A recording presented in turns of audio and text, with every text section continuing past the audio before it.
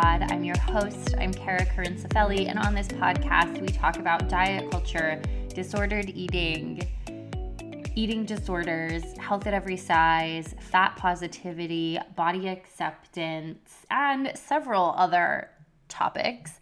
And today we have an awesome guest with us. Her name is Therese Roser, and she's a stay-at-home mom with a master's degree in social work. And she has a lot of art supplies and a bone to pick with our culture's ideas regarding health, beauty, and wellness. She's been recovered from an eating disorder for several years and began making collages as protest art, as a way to talk back to diet culture and reaffirm her own recovery. And in January 2018, she decided to share her art on Instagram under the name Healing Crayons. So if you are not following her, you're definitely going to want to follow her after this interview. I think you should just follow her in general because her artwork, her collages as a form of protest against diet culture are fantastic. And she creates them based on her own lived experience. So they are incredibly relatable. They're so relatable. And in this podcast episode today, we talk about intersectional feminism and what that means. We talk about having a child with disabilities. We talk about relapsing from our eating disorders. We talk about overcoming the fear of weight gain and how internalized fat phobia and the fear of gaining weight is one of the leading drivers of disordered eating and eating disorders, and why it's so hard for us to recover and make peace with food because we're afraid of gaining weight. And we also talk about her artwork, and we talk about different pieces and the inspiration behind them, which is really cool. And we also talk about the programming that we as women face in society about our body image, about beauty, and about thinness. And we talk about being the change. And while she was speaking about these things, I realized how perfect Embodied Rebel, the online course that Brandon and Tebow and I just created, how Embodied Rebel is like the perfect solution if you are caught up in that. It teaches you how to rebel against the programming. It teaches you how to deprogram yourself such that you are no longer someone who hates your body, is afraid of weight gain, who has internalized fat phobia, who is caught up in these beauty ideals and looking a certain way. And it really teaches you how to free yourself. And then you become a conduit for change. By you freeing yourself, you then liberate other people. So if you are struggling with your body image, with weight gain, with the narratives in society, I invite you to go enroll in Embodied Rebel. It's a self-paced online course. You can go through it on your own time. It's Christmas break and New Year's break, so hopefully you'll have some time to do that now. But I really encourage you to enroll in Embodied Rebel if those are things that you're struggling with. So there's a link in the show notes, and there's also a link in my Instagram profile under Kara's Kitchen on Instagram. You'll see that. So it's like the perfect solution to become a rebel against these programs that make us hate ourselves and develop disordered eating and poor body image in society. So be sure to go check that out if that interests you. I think it's a phenomenal resource, and I'm really proud of what Brandon and I created. And on that note, also, happy Christmas, Merry Christmas, happy holidays, happy Hanukkah, whatever it is that you're celebrating. This is coming out on Christmas Day. I'm recording this intro a few days beforehand. Happy holidays to you. And I know that the holidays can be a difficult time for some of us, myself included, just being a child of divorce and stuff. My family's never together. And I want to send you some love. And I want to let you know you're not alone. And on the other hand, if you're someone who loves the holidays and they're an amazing time for you, that's awesome. And I'm so happy. Wherever you are, I want you to know that I love you. I'm thinking about you. And I hope that you get a lot out of today's podcast interview. If you are struggling with your relationship with food and your body image, I feel like it's very relatable. And I think you're going to feel heard and understood. And yeah, without further ado, let's get on into it. Therese, thank you so much for coming on the Love Your Bod pod. I'm so excited to chat with you today. Oh, same here. Thank you so much for having me, Kara. Yeah. Okay, so let's just dive right in. So one of my favorite quotes is, you can't connect the dots looking forward. You can only connect them looking backward. So you have to trust that the dots will somehow connect in your future. You have to trust in something, your gut, destiny, life, karma, whatever. This approach has never let me down, and it has made all of the difference in my life. And that's by Steve Jobs. So Therese, Mhm. can you connect the dots for us? What led you to where you are now, making the most incredible art on Instagram as a way to protest against diet culture? Oh my gosh, thank you so much. So honestly, I probably would not have started making diet culture artwork had I not, struggled with an eating disorder in my past. So when I was about 14 years old, and in my history, I had a lot of separation anxiety. I struggled with depression. Um, and I'm 43. So back then, I'm from Wisconsin. Um, Adolescent mental health was not sort of at the forefront of everybody's attention. There wasn't a lot of information out there. And I kind of had to muddle through it. I didn't really get a lot of help. Um, and I think too, there was a lot of shame, in families too, about having your child see somebody and what did that mean and what did that mean about the parents and that sort of stuff. So I kind of plodded along and, in sort of a way to, I don't know, maybe employ some self-care, I developed an eating disorder, as a way to kind of manage the anxiety and the sadness, because when I started sort of tracking food and, compulsively exercising, it really kind of made some of my anxiety go away. And I felt less depressed because I had something to focus on and, just had something I felt like I could be good at. Like I started getting compliments on how I ate and my weight loss. So, I struggled really acutely with my eating disorder from high school, into college, and then, was sort of, kind of recovering, sort of reached this place where I felt like, okay, I'm recovered enough. I'm recovered, but I'm healthy, which I think a lot of people get stuck in. And the eating disorder wasn't always quite active, but it was in the wings always. And and as people do, you go through things in life. And I had like a relapse or reoccurrence of my eating disorder in my early 30s when my second child was born. And I very quickly realized that I did not want to be the kind of parent that passed on a legacy of self-loathing, to her kids. I didn't want to be a parent that taught her kids how to diet or how to feel less than or how to try to be something that they're not.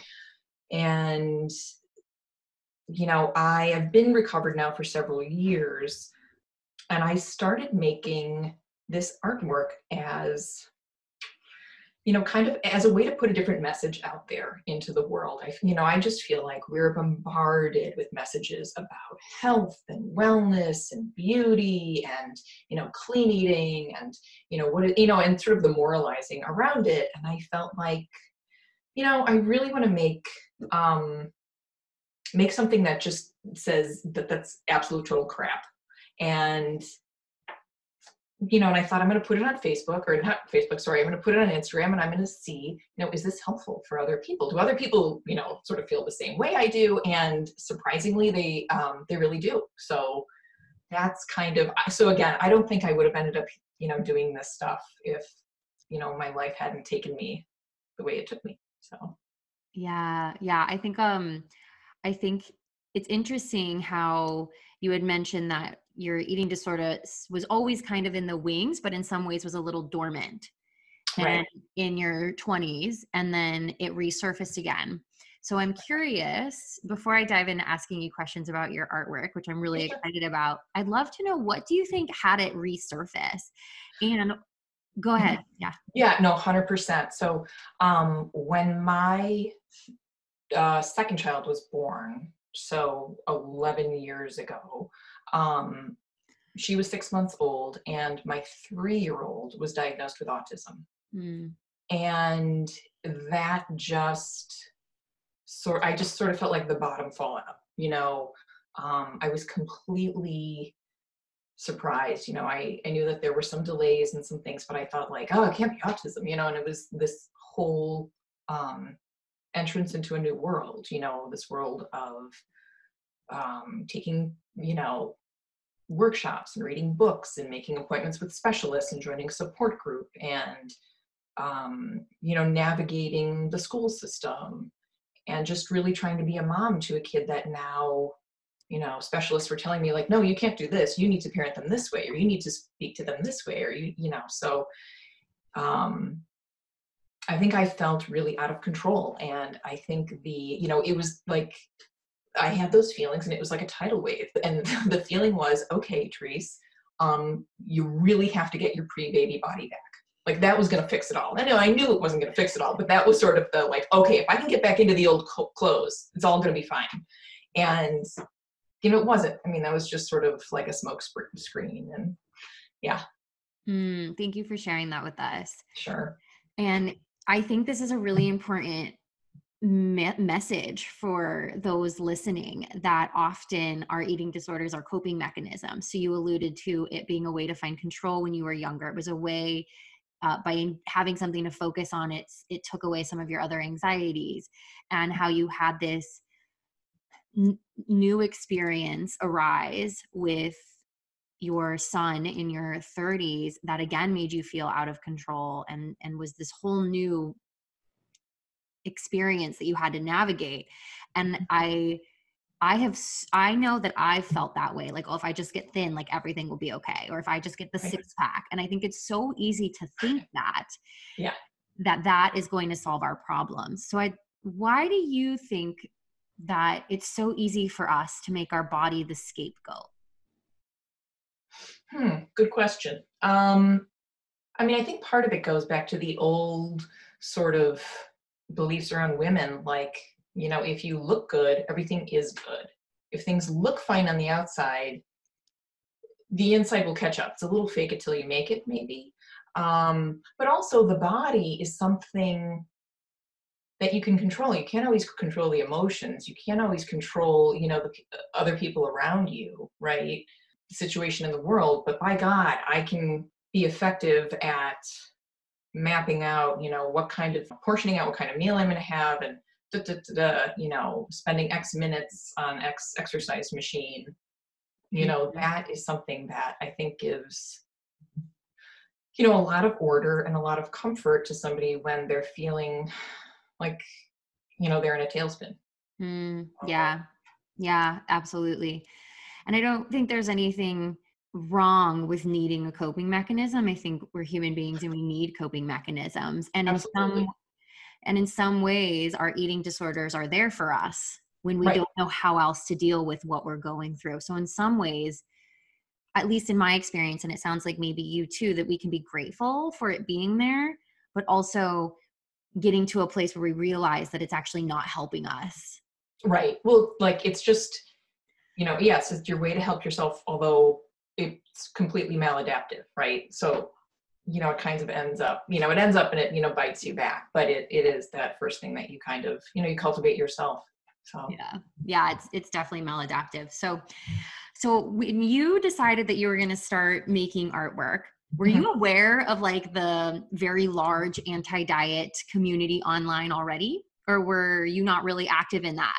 A little bit, because I really I started listening to Christy Harrison pretty early on, and she just sort of like opened me up to, the whole anti-diet world, Jessamine Stanley and Jess Baker and, all the Linda Bacon, all the great people that she had, interviewed.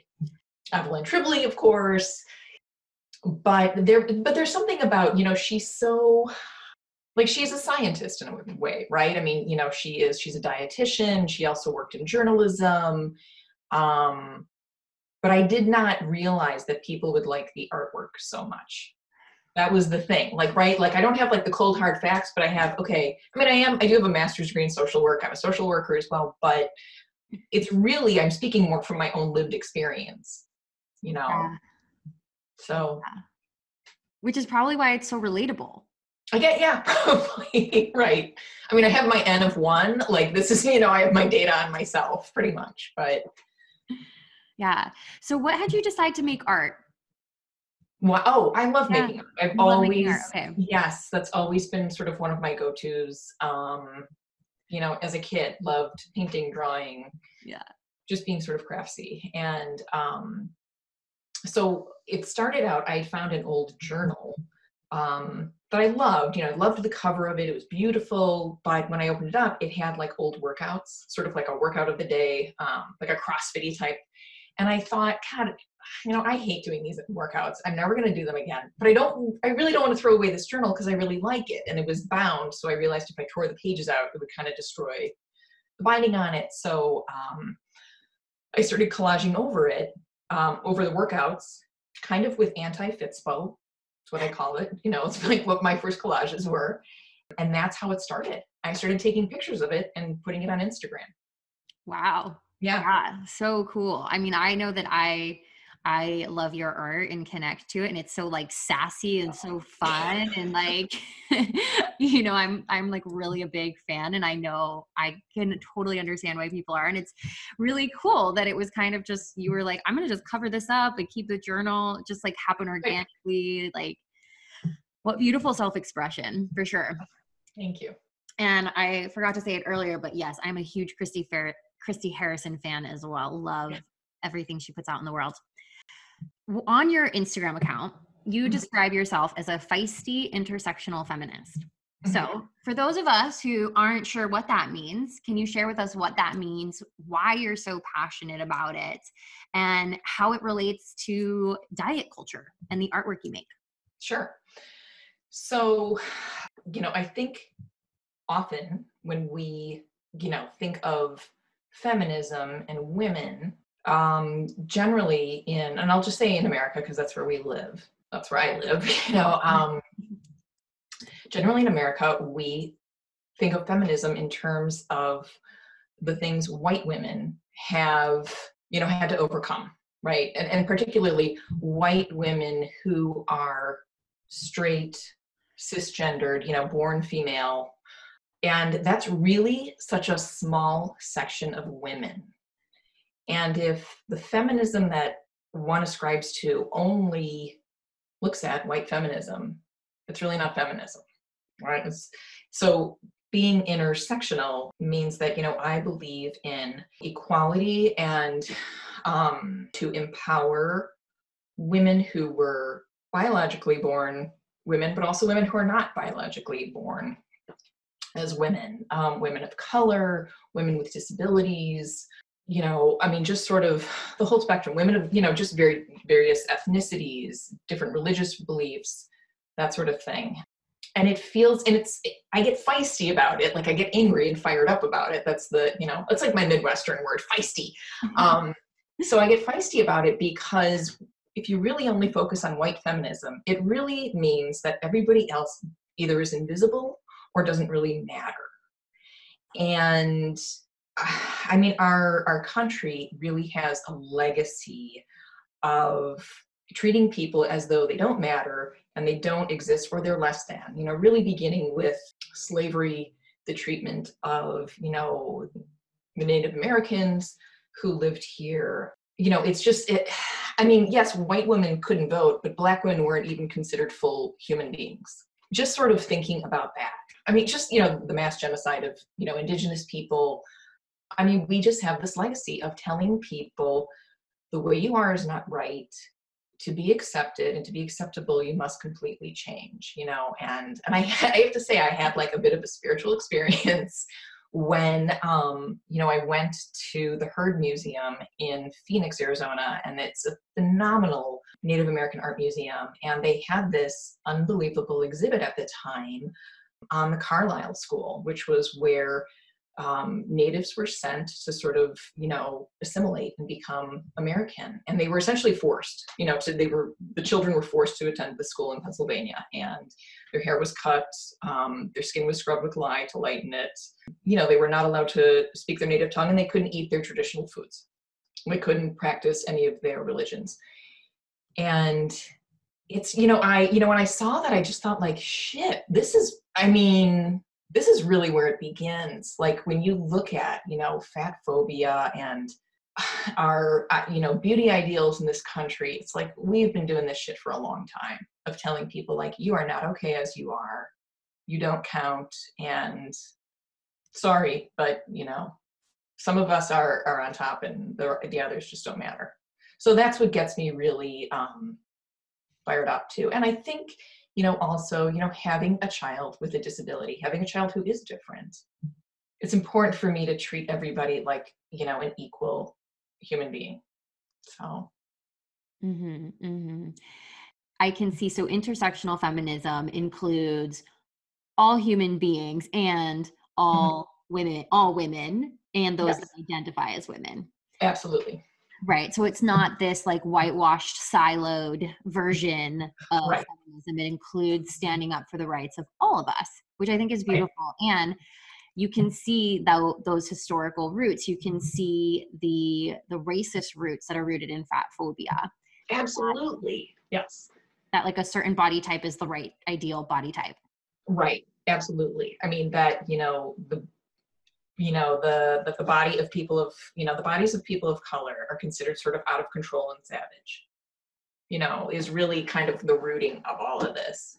Mm-hmm. Um, and I mean, it's just, yeah, just sort of like how, fitness has gotten colonized. And, if you look at like all the ads for wellness and health, it's predominantly thin, able-bodied white women, wearing very expensive workout wear, using very expensive equipment.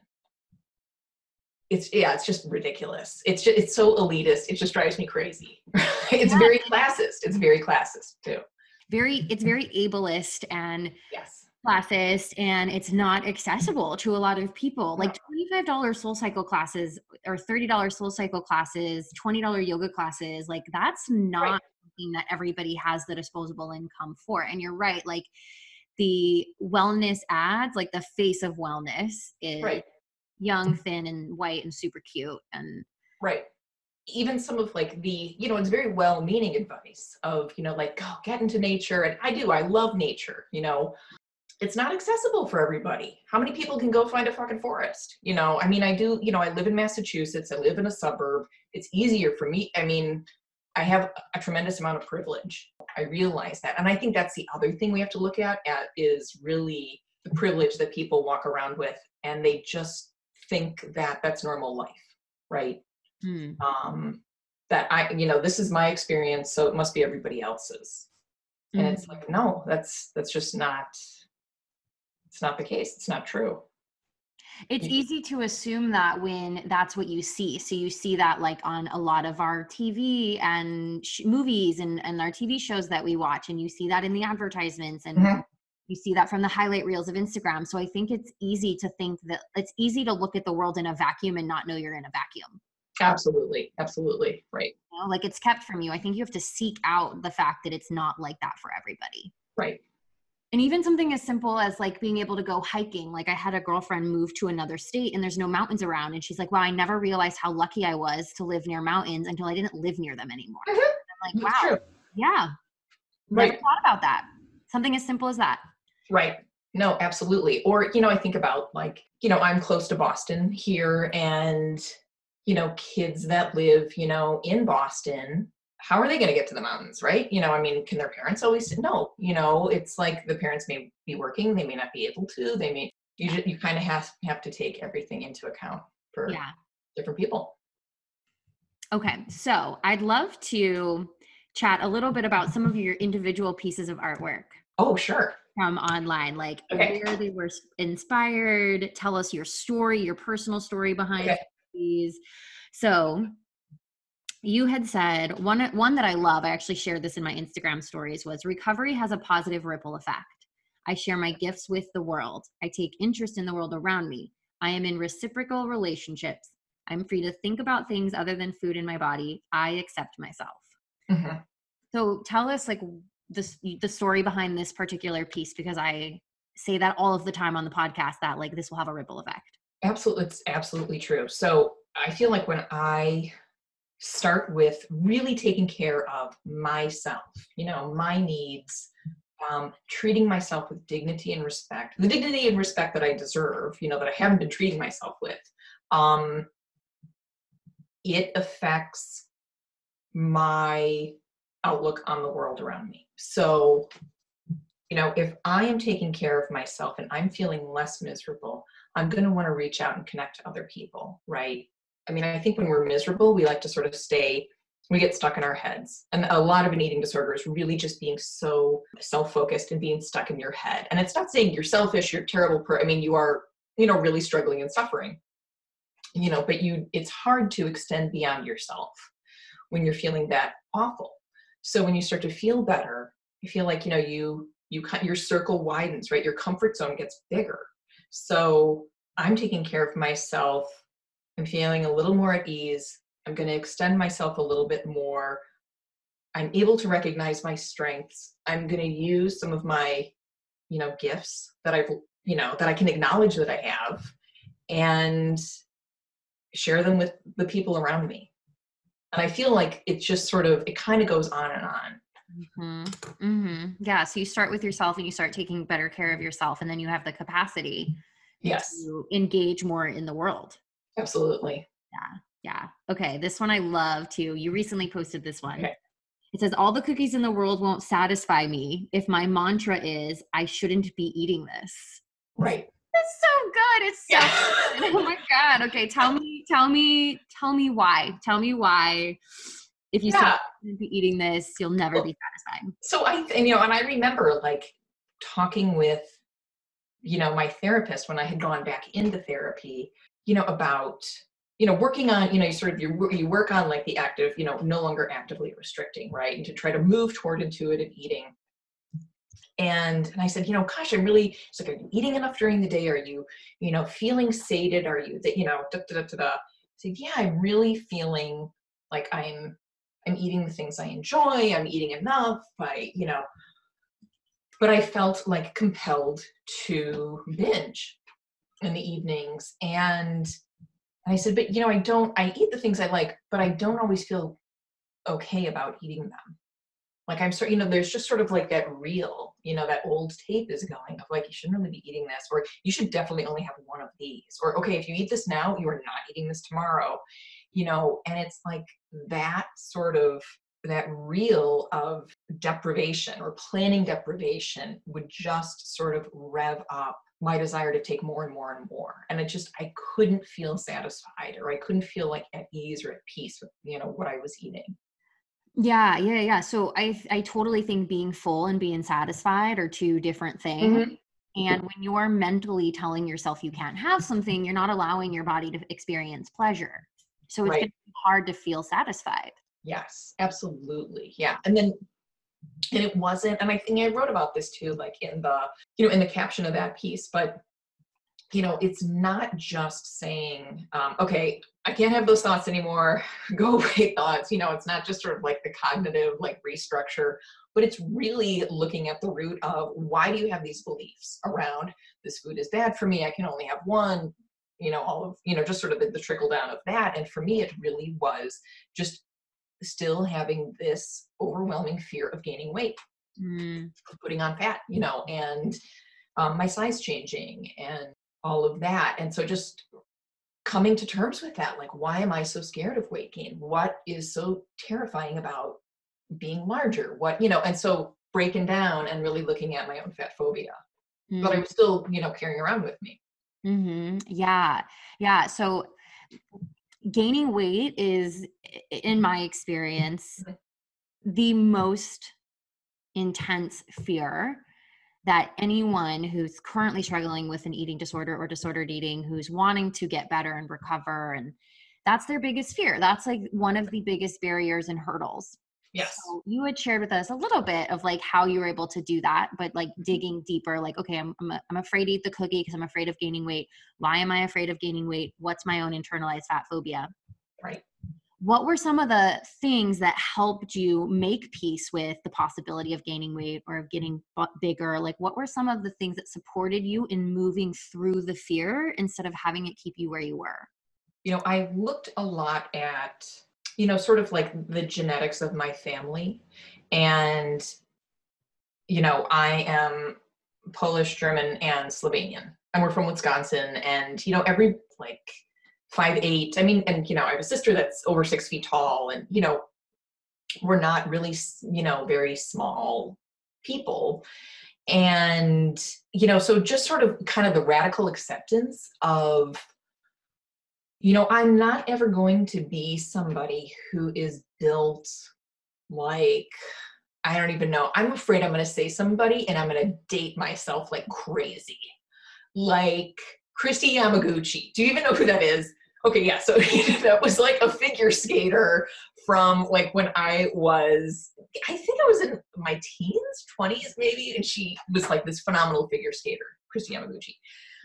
But like, I'm never going to have that body size. It's just not I'm not predisposed to that, right? So, looking at the people in my family and also just looking at the people who I just hold really dear to me, in my life, and do their bodies really matter to me? And they really don't, I like that I can hug them. I like that I, get to sit next to them. I like that I get to share a meal with them, but it's like, that's really as far as it goes. I don't, make them get on scales and go like, oh, well, I'm not going to be very nice to you today. I don't like you so much because it's not a good number. I mean, that's so just sort of thinking about what really matters as a human being. It really doesn't matter if I take up more space. Like really, it does not. It doesn't change, my values. It doesn't change my personality. It doesn't change my ability to enjoy the things I enjoy or to do the things I like to do. And I think it was just really getting very blunt, like with myself. Yeah, that's what I think helped. Mm-hmm. Yeah, radical acceptance of just like, okay, this is the body that I have. And then I loved how you said you just like you thought to yourself, what do I love about other people? And do I love them based on what they look like and based on their body size? And realizing that's not why you love them allows you to see that that's probably not why they love you either. Right. And there's peace in that. Yeah. Absolutely. It's like I loved my Polish grandmother, who for much of my, childhood was in a wheelchair. And I loved my Slovenian grandma, who, was, able-bodied and, but it wasn't based on, their physical characteristics at all. So I think, and I think as women, that is really hard because I think we do measure ourselves so much, with appearance and size and, there's just so much tied up into it, right? Like how we think we can guess somebody's health status, right? Somebody's health state just by looking at them. And one, you can't. And two, it's none of your fucking business, right? I mean, you're not going to ask somebody for the, their labs, right? I mean, it's just not your business. I mean, and some people really don't care about their health. And you know what? It's totally their choice. And that's fine. Yeah. So see how I can get feisty? I get a little fired up. Yeah, no, it's good, man. Get fired up. I've definitely had some like rantful episodes. So it's all good. Yeah, you're in good company. Great. So just looking at what you had said, like we're programmed as women to really value what we look like. I don't think it's inherent. I don't think that women inherently place their worth on what they look like. Right. Like it's not some like part of our DNA. I think it's like cultural programming to make. Yeah, we're definitely socialized to do that. Yeah. Yeah. And I think realizing that we are socialized to do that supports you in like deprogramming yourself of stepping out of that. Yeah. Absolutely. Yeah. Being able to have that awareness around it. One last piece of your artwork I'd love to kind of dissect and chat about. And everybody listening, like you have to go to Healing Crayons on Instagram to check these out. Okay, so you said you don't have to be medically compromised for an eating disorder to suck the life out of you. Mm-hmm. Yeah, that's pretty much my 20s. Your whole 20s, yeah. I mean, not, definitely chunks of my 20s for sure.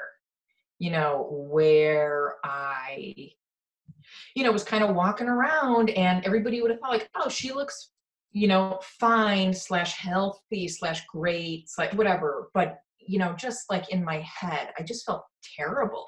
Right. I wasn't medically compromised. I'd go for my physicals. I'd be fine, but I was not in the best place. I was not very happy. I was definitely, measuring how much I liked myself based, often on how clothes would fit or how much I exercised that week, or, how much I weighed, that sort of thing.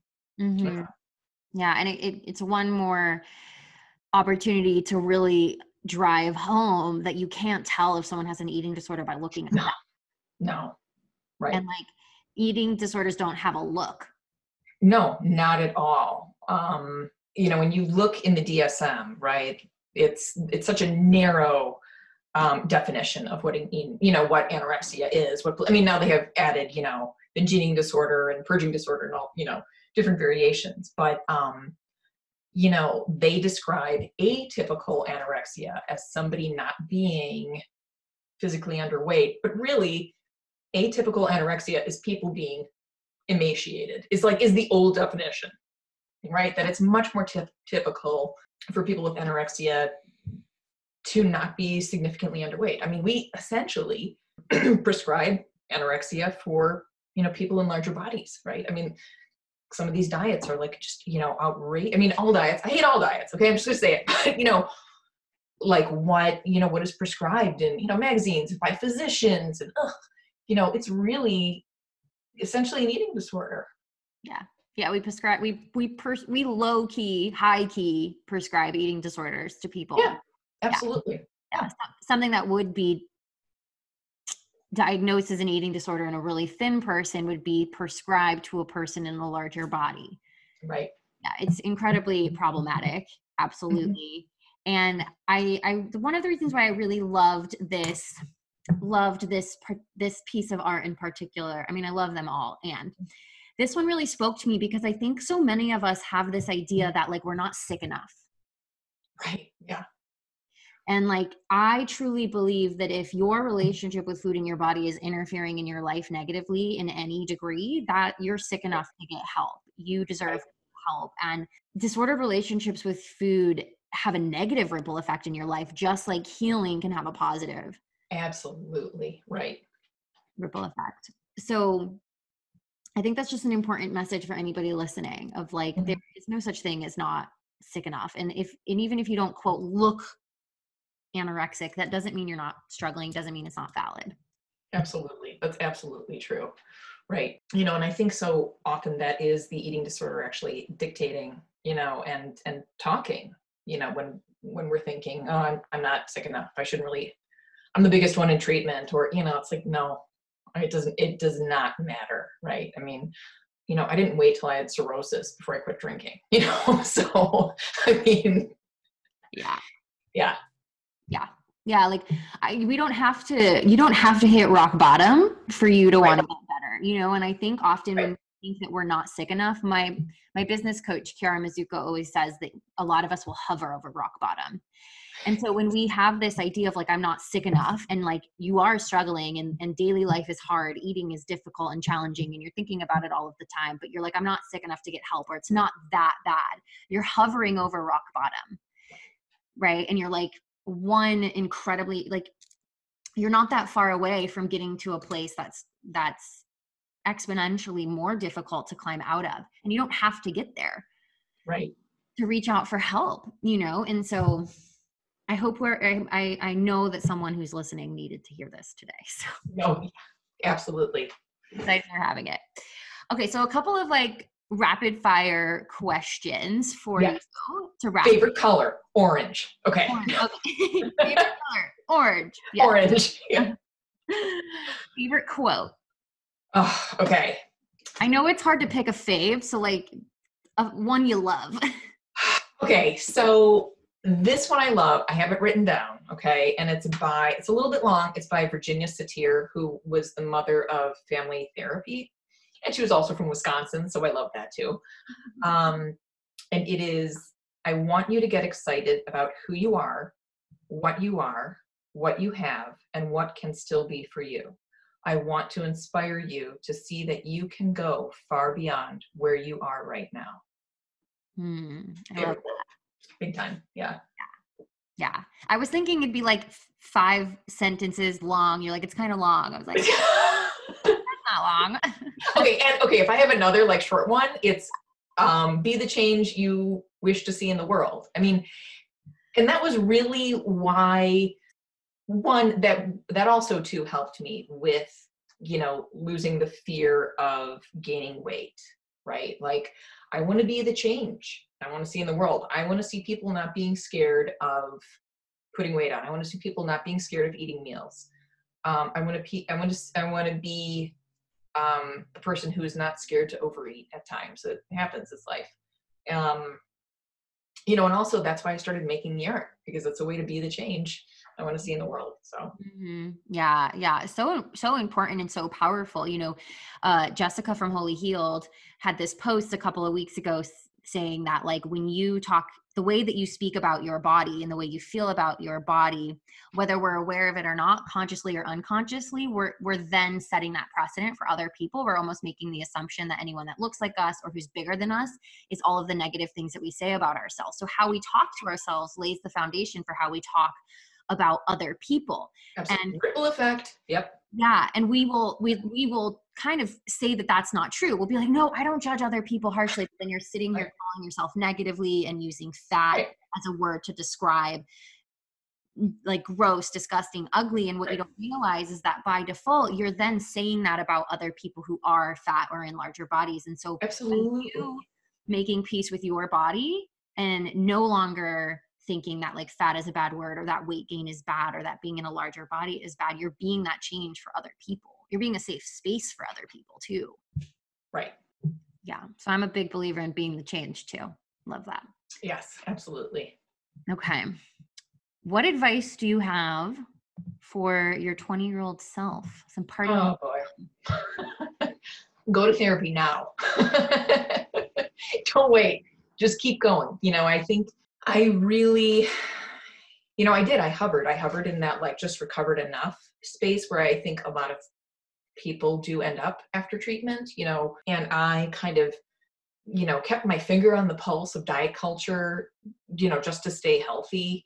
And it's just really a way of dieting. I mean, it's just really a way of, like, trying to control your body and everything else. Yeah, to my 20-year-old self, I would have said, go see someone so you can manage your depression, your anxiety, and really talk about the fears that you have around your body.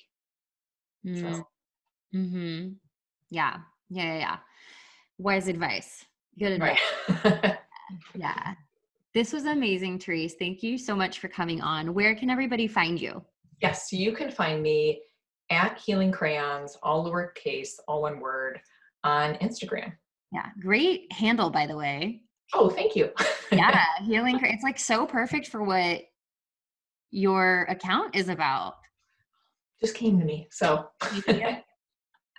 Yeah. I mean, it's really fantastic. So everybody listening, definitely follow Therese Healing Crayons on Instagram. Her artwork is phenomenal. And thank you for creating it and for sharing it with the world. I know it is helping so many people, and I'm so happy that I came across you on the internet. Oh, thank you so much, Kara. Yeah, thank you so much. Wait, don't go yet. Was this episode helpful? Did you get a lot out of it? If so, the most helpful thing you can do in return is to leave a ratings and review on iTunes, or share it in your Instagram stories, or you can send this link directly to a friend who you think would benefit as well. I would be so grateful if you would leave a ratings and review. It really helps the podcast reach more people. This podcast has only grown because of your guys' sharing, and it always means so much to me when I see that. So if you got a lot out of today, please do that. And if you are interested in learning more about the topics that Therese and I talk about today, feminism, racism, diet culture, internalized fat phobia, and freeing yourself from these things and being the change, then I want to invite you to go enroll in Embodied Rebel, because it is a deep dive into all of these topics. And these topics will profoundly change the way you feel about yourself, about the world, and about other people. And you'll really walk away feeling free and empowered and comfortable and confident in your skin, in your body. So if you are interested and you want to take this education further, take these topics further such that they really change your life, and you enter 2020 in an empowered place in your body, then go sign up for Embodied Rebel. Like I mentioned, it's an independent study, self-paced course, and it is really powerful. Okay, that's all I have to say. Happy holidays, and I will see you guys next week for another incredible episode on the Love Your Bod Pod. Thank you so much for tuning in.